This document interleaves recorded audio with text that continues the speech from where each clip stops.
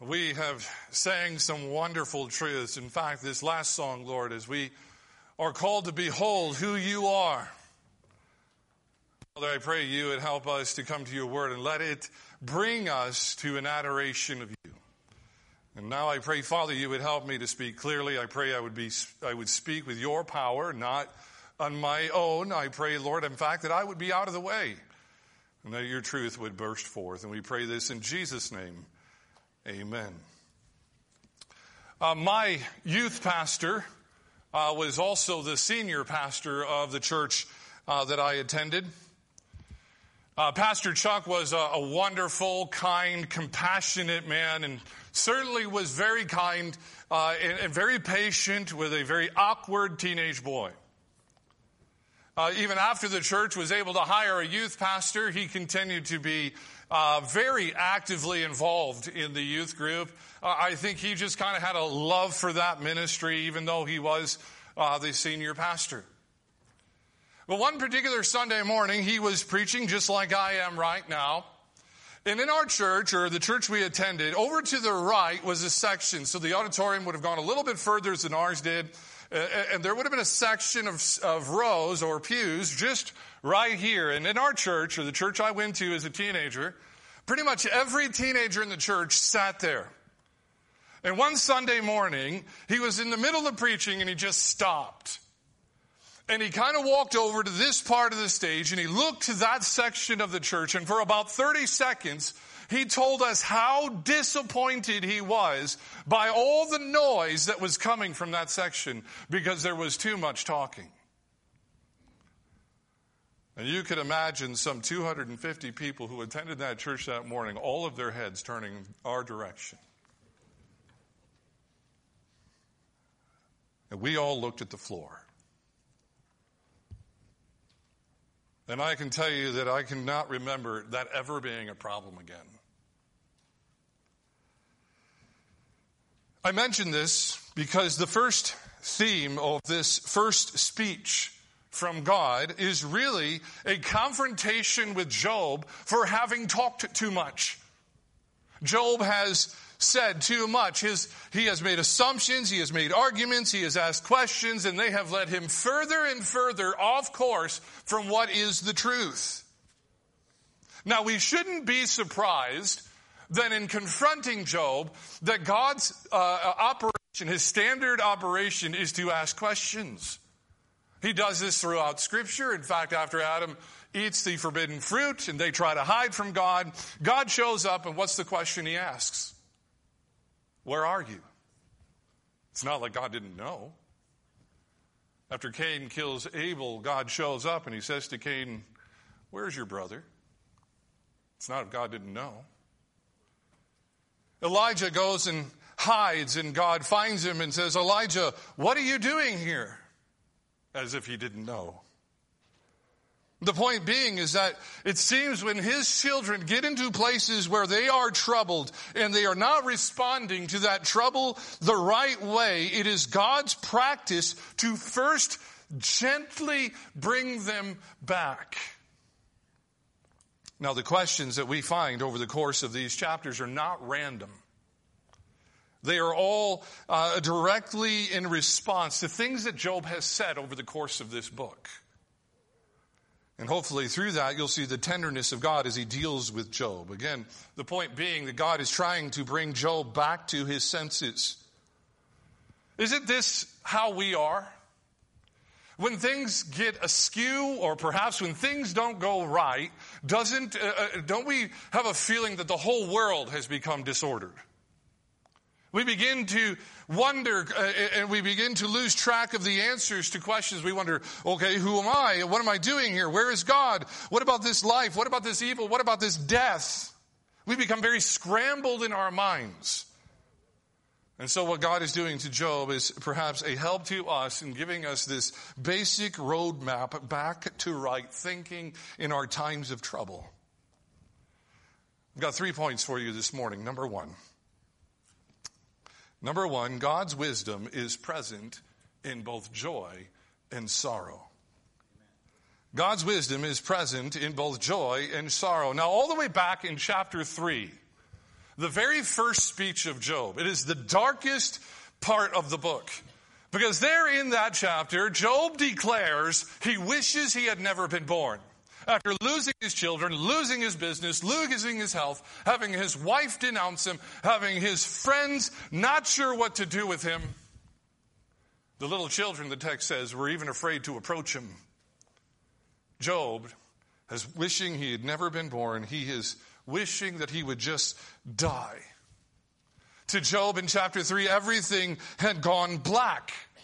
There was no color left in the world. Job sees no color, he sees no life, he sees no point. Now here in this text, in verses 4 through 7, God responds by taking Job on a tour of creation. He begins to ask Job where he was as God slowly built all that we know to exist. It is presented to Job as God's great building project, as if God was making a majestic cathedral. It is supposed to be described here as something beautiful and majestic. All the biochemical regularities of the earth as we watch the creation exist and do its thing. Its moral and its social order. The Bible tells us in many places as we sit and look at nature that it can make us wise. Consider the birds, the Bible says. Consider the flowers, the Bible says. Look to the stars, the Bible says. Those things can make us wise. But the point here is in verse 7 of chapter 38. That this creation, this building project of God, was a source of rejoicing. As God hung the stars and as he hung the moon, the majestic angels of heaven gave a great song. As Adam and Eve were set forth to be fruitful and multiply and to rule over the earth, there was a great shout of joy in heaven. And so God is confronting Job. Job, you're trying to say that my creation is devoid of anything good. And so he says, Job, how can you say that when you weren't there to hear the song or to hear the shouts of rejoicing?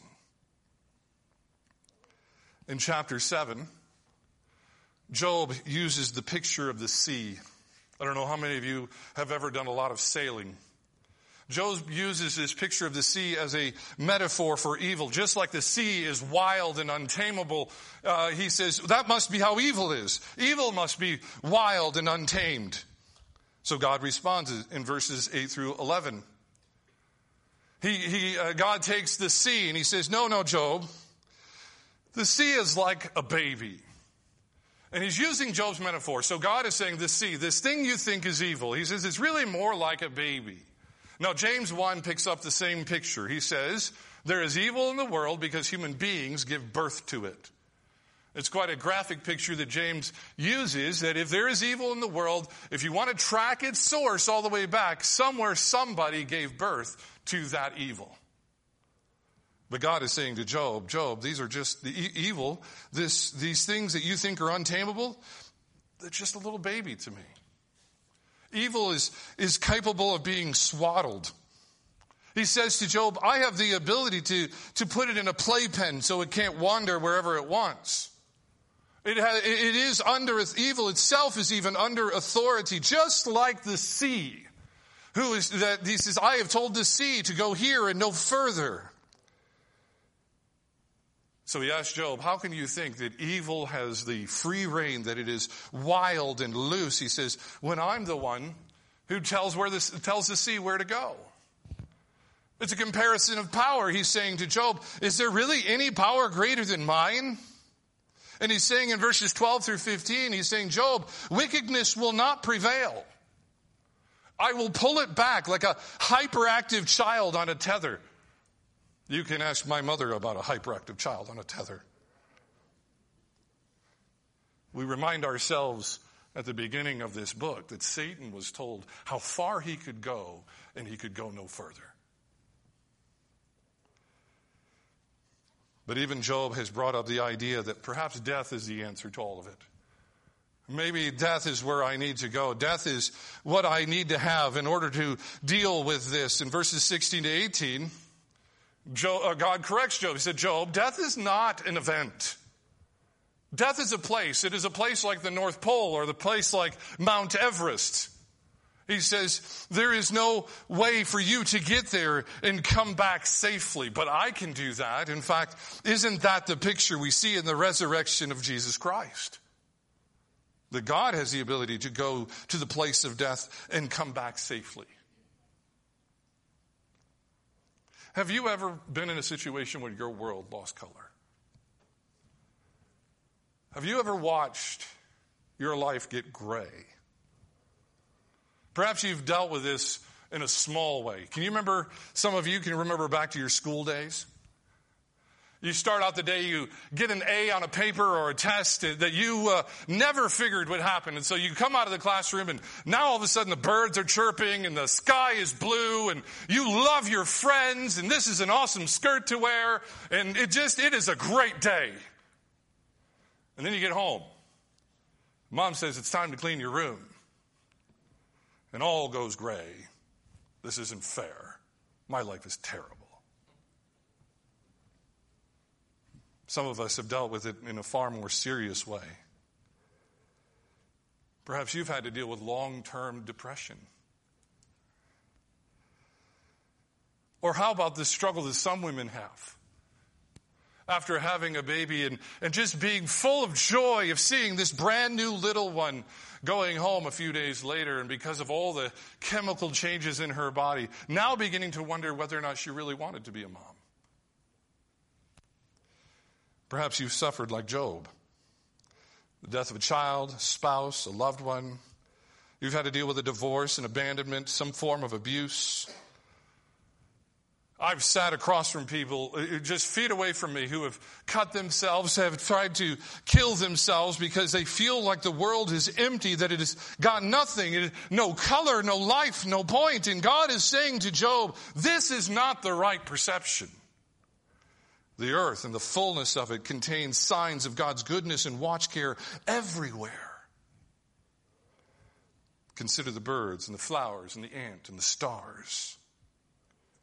Now, we're not trying to be naive. I'm not encouraging you to go around and see puppies and rainbows everywhere. Evil does exist. But as God has explained to Job, it does not have free reign. So we hear the news. And we see what is going on in certain places of the world, and we think evil is winning, it is going further, but it's still on its tether. Still confined by its playpen. We can hear about girls in slavery, and we can hear about the persecution of the church in China, but this evil birthed by mankind is easily swaddled by God. It will be told that it could go here and no further, and it will have to obey. And even death has lost its sting, hasn't it? I got to talk about the Oregon Trail and the Mormon Trail this last week. The Great Plains are scattered with the bones of those who died trying to get east to west. And if you made it, you never went home. And today you can travel east to west with great ease, little danger. But now it's the same thing is true with death. Jesus went there and returned. The path is blazed. And the Bible promises that we go there and we will return safely on the trail that is Christ. So God's wisdom is present in both sorrow and in joy. Number two, God's wisdom is beyond ours. Verse 22 to verse 38, we get 4 references to water. We understand that water is the key element for building a city. It is central to the existence of life. And God is going to use water as a picture to show just how big the distance is between his wisdom and ours. God takes an interesting picture here. He says to Job, I want you to picture it this way. As if I had barns in heaven, and in those barns I have boxes of rain and thunderstorms and snow and hail. And I have the ability to go to each one of those barns and grab a box when I need it. And he says to Job, sometimes I go and I get some rain. And I use it in order to, as a weapon in times of war. And we can see that in the Bible, a number of scenes in Exodus and Joshua and the Kings, where weather plays a huge part in whether or not the children of Israel win a battle. Even in modern history, both Napoleon and Hitler were stopped by what? Snow. God poured out snow. God's pulling out boxes of rain, he says to Job, and he sends this rain so that plants can grow. He uses this water to curve out the earth like you see in the Grand Canyon. God is saying, Job, I'm using my water management skills, and I'm sending rain where there are no people. I'm sending rain so that flowers will bloom that no human will ever see. He says, Job, rain takes up a number of forms. You have rain, or water takes up a number of forms. Rain, dew, ice, and frost. This water can bring life. It can protect a plant. It can even kill a plant. So the question to Job is this. If I were to give you the simple task of water management, could you do any better? And certainly in times of great trouble, great temptation, we are apt to think that our wisdom is higher than God's, aren't we? We like to think that perhaps it is only a step. Perhaps we're not arrogant enough to say I'm wiser than God, but we like to think that it's really close. Like if God told us to start a religion, you know what we would do? We would go find the rich guys and the smart guys and the good-looking people. We say this to ourselves all the time. We say, well, I would never let that happen. If given control over our lives, we are certain we would know what to do and what would make us happy. But God's point to Job is this. If you were given water management, if you were given leadership over the water management department, you would make a mess of my storehouses. But there's a deeper image here. For the Bible often makes water and grace synonymous. Just like the rain from heaven can only come because God sends it, grace only falls upon people when God sends it. God uses grace to carve out canyons in individual lives. The Bible's very clear that if you're a Christian this morning, it is because you heard the good news of Jesus Christ and the river of God's grace made it to you. You would not have believed if he had not first made you drink of his grace. And just like God sends rain to places men are not at and where we don't walk and makes flowers bloom that we will never see, and cause us to ask the question, why would God send rain there? We saw on a Sunday night a few weeks ago that there was a group of people in the Sudan that spent generations worshiping Satan and doing human sacrifices. But the grace of God found its way there. We might cringe to think that the river of God's grace would ever find its way to those who would stand and applaud the murder of babies. But if you pay attention, today in some of the most liberal cities in America, the gospel is making inroads, and it is raining grace on people who at one time embraced the most vile behavior. Or consider this. God made it rain grace on the rapist, murdering cannibal that was Jeffrey Dahmer. Just like rain, God will send grace into lives whose lives will perhaps barely register a blip. Maybe 1, 2 people ever impacted by the grace of God in their life. Now, why would God do that? Why would he send grace to a place so desolate so that those who are there might survive? Perhaps someday a stranger, a friend, a loved one, a teenager might stop and smell the rose that is God's grace in their life. But if we were given charge over this, we would make a mess of it. This is what God does, and it is far beyond our wisdom. And number 3, God's wisdom involves details. The last section here ends at verse 39, or starts at verse 39 of chapter 38, runs through the entirety of chapter 39. It's a wonderful kind of National Geographic section of Scripture. It opens with a picture of lion cubs. You ever been flipping the channel and a National Geographic special comes on? And there's those little baby lion cubs and we all go, "Aw." And if this is a documentary, God then moves the camera to the birds just being born, chirping out to their mother. But as the voiceover in the National Geographic special will tell you, if they don't eat, they will die. And so we move to a picture of a lioness waiting in the wings to kill the gazelle. God is telling Job, I'm the one who keeps this order. The number of Psalms tell us the same thing. It is God who feeds the lion. It is God who makes sure that the ox has enough to eat. Do you begin to see the picture, though? The lion kills the gazelle to feed her cubs. The suffering of one for the survival of many. He goes on. He asked Job, do you know how long goats are pregnant? I don't know. Did anybody here know how long goats are pregnant? Do you know how long the deer has been pregnant, God says? The implication here is that God does. And he's saying to Job, I'm the one who has to be the midwife. He's saying as they don't have hospitals or OBGYNs or birthing coaches, God's saying, I'm the one who sits and waits with them as they go through the labor pains of birth. And then he moves his documentary camera to the wild donkey, roaming free. That was probably the weirdest experience that Carol and I had as we were driving through Arizona. We were coming down out of Nevada, and all of a sudden these road signs started popping up saying, watch out for wild donkeys. So if you go to Arizona, watch out for wild donkeys. But God is using the wild donkey as a picture. He goes around. It's even interesting because he uses this picture as this wild donkey mocks the other donkeys. The ones that are being used by human beings to plow their fields and do their tasks. But God says, look, I'm the one who gave that donkey his freedom.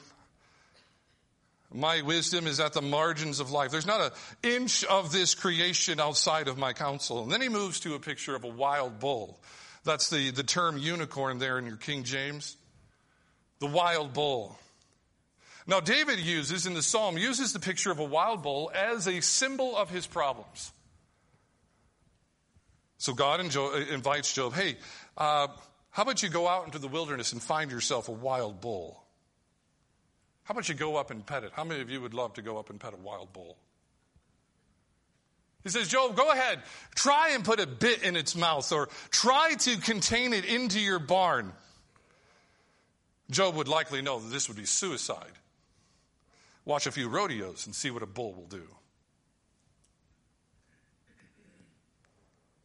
And then the last picture, the comparison between the dumb ostrich and the mighty warhorse.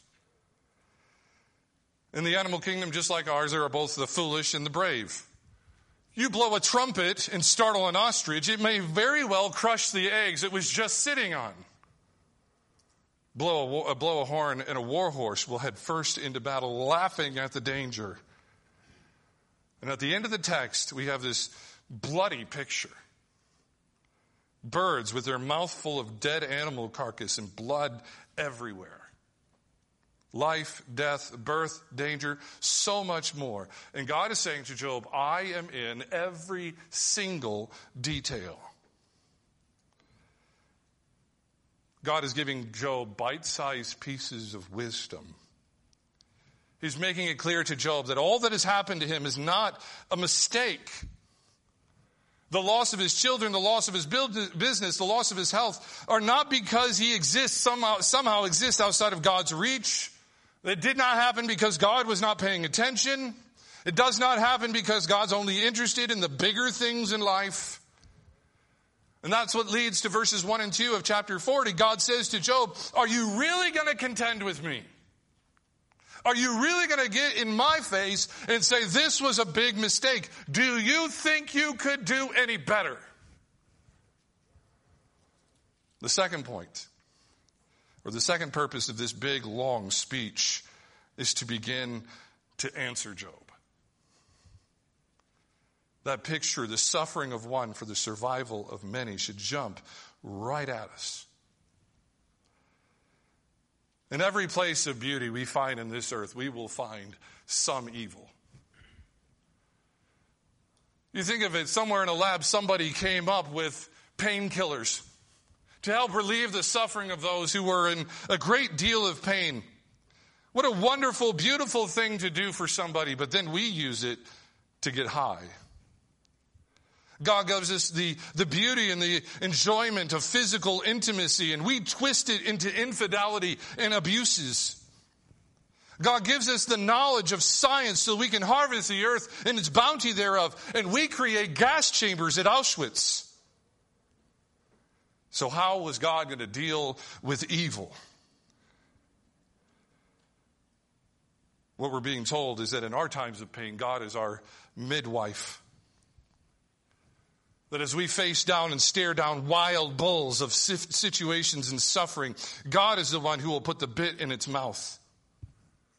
We are the ostrich that is spooked by the war, by the trumpet. But God is not spooked. There's that picture again. The suffering of one for the survival of many. We've already seen this applies to Job. Job is suffering not for himself, but for the generations of people who will read his story and be helped by it. And of course, the bigger point here, the bigger story here points to Christ. Because at the cross of Jesus, all of this turns around, doesn't it?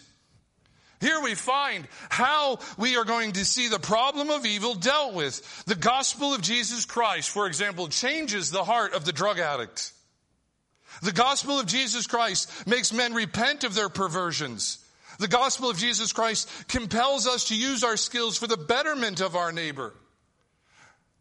The gospel of Jesus Christ takes out the heart of stone and replaces it with a heart of flesh. This is the answer to evil, the cross of Christ. He is the only wise God. His wisdom is outside of our understanding, but it is there.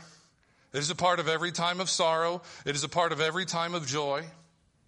God's wisdom is very much in place in your life right here, right now, in whatever situation you're facing. It was God's wisdom that came up with the plan of salvation through the suffering of one man, Jesus Christ, for the salvation of the many. God's wisdom is great. And it is for you today, and it is for every part of your life. Let's pray. Father, this great speech as we are confronted with your mighty wisdom. Lord, this was not meant to rattle us, but to gently bring us back and to remind us of who we are and who you are, and that evil itself is restricted and that goodness is all around. That you are there in the midst of our pains. That you can put the bit in the mouth of the wild bulls that are our problems. That while we get scared like the ostrich, you are the mighty warhorse that answers to the trumpet.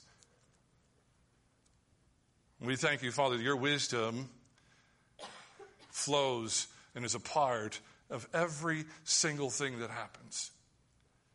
May we take immense comfort in that, as that wisdom is also what brought us our salvation in Jesus Christ. And we pray this in Jesus' name. Amen.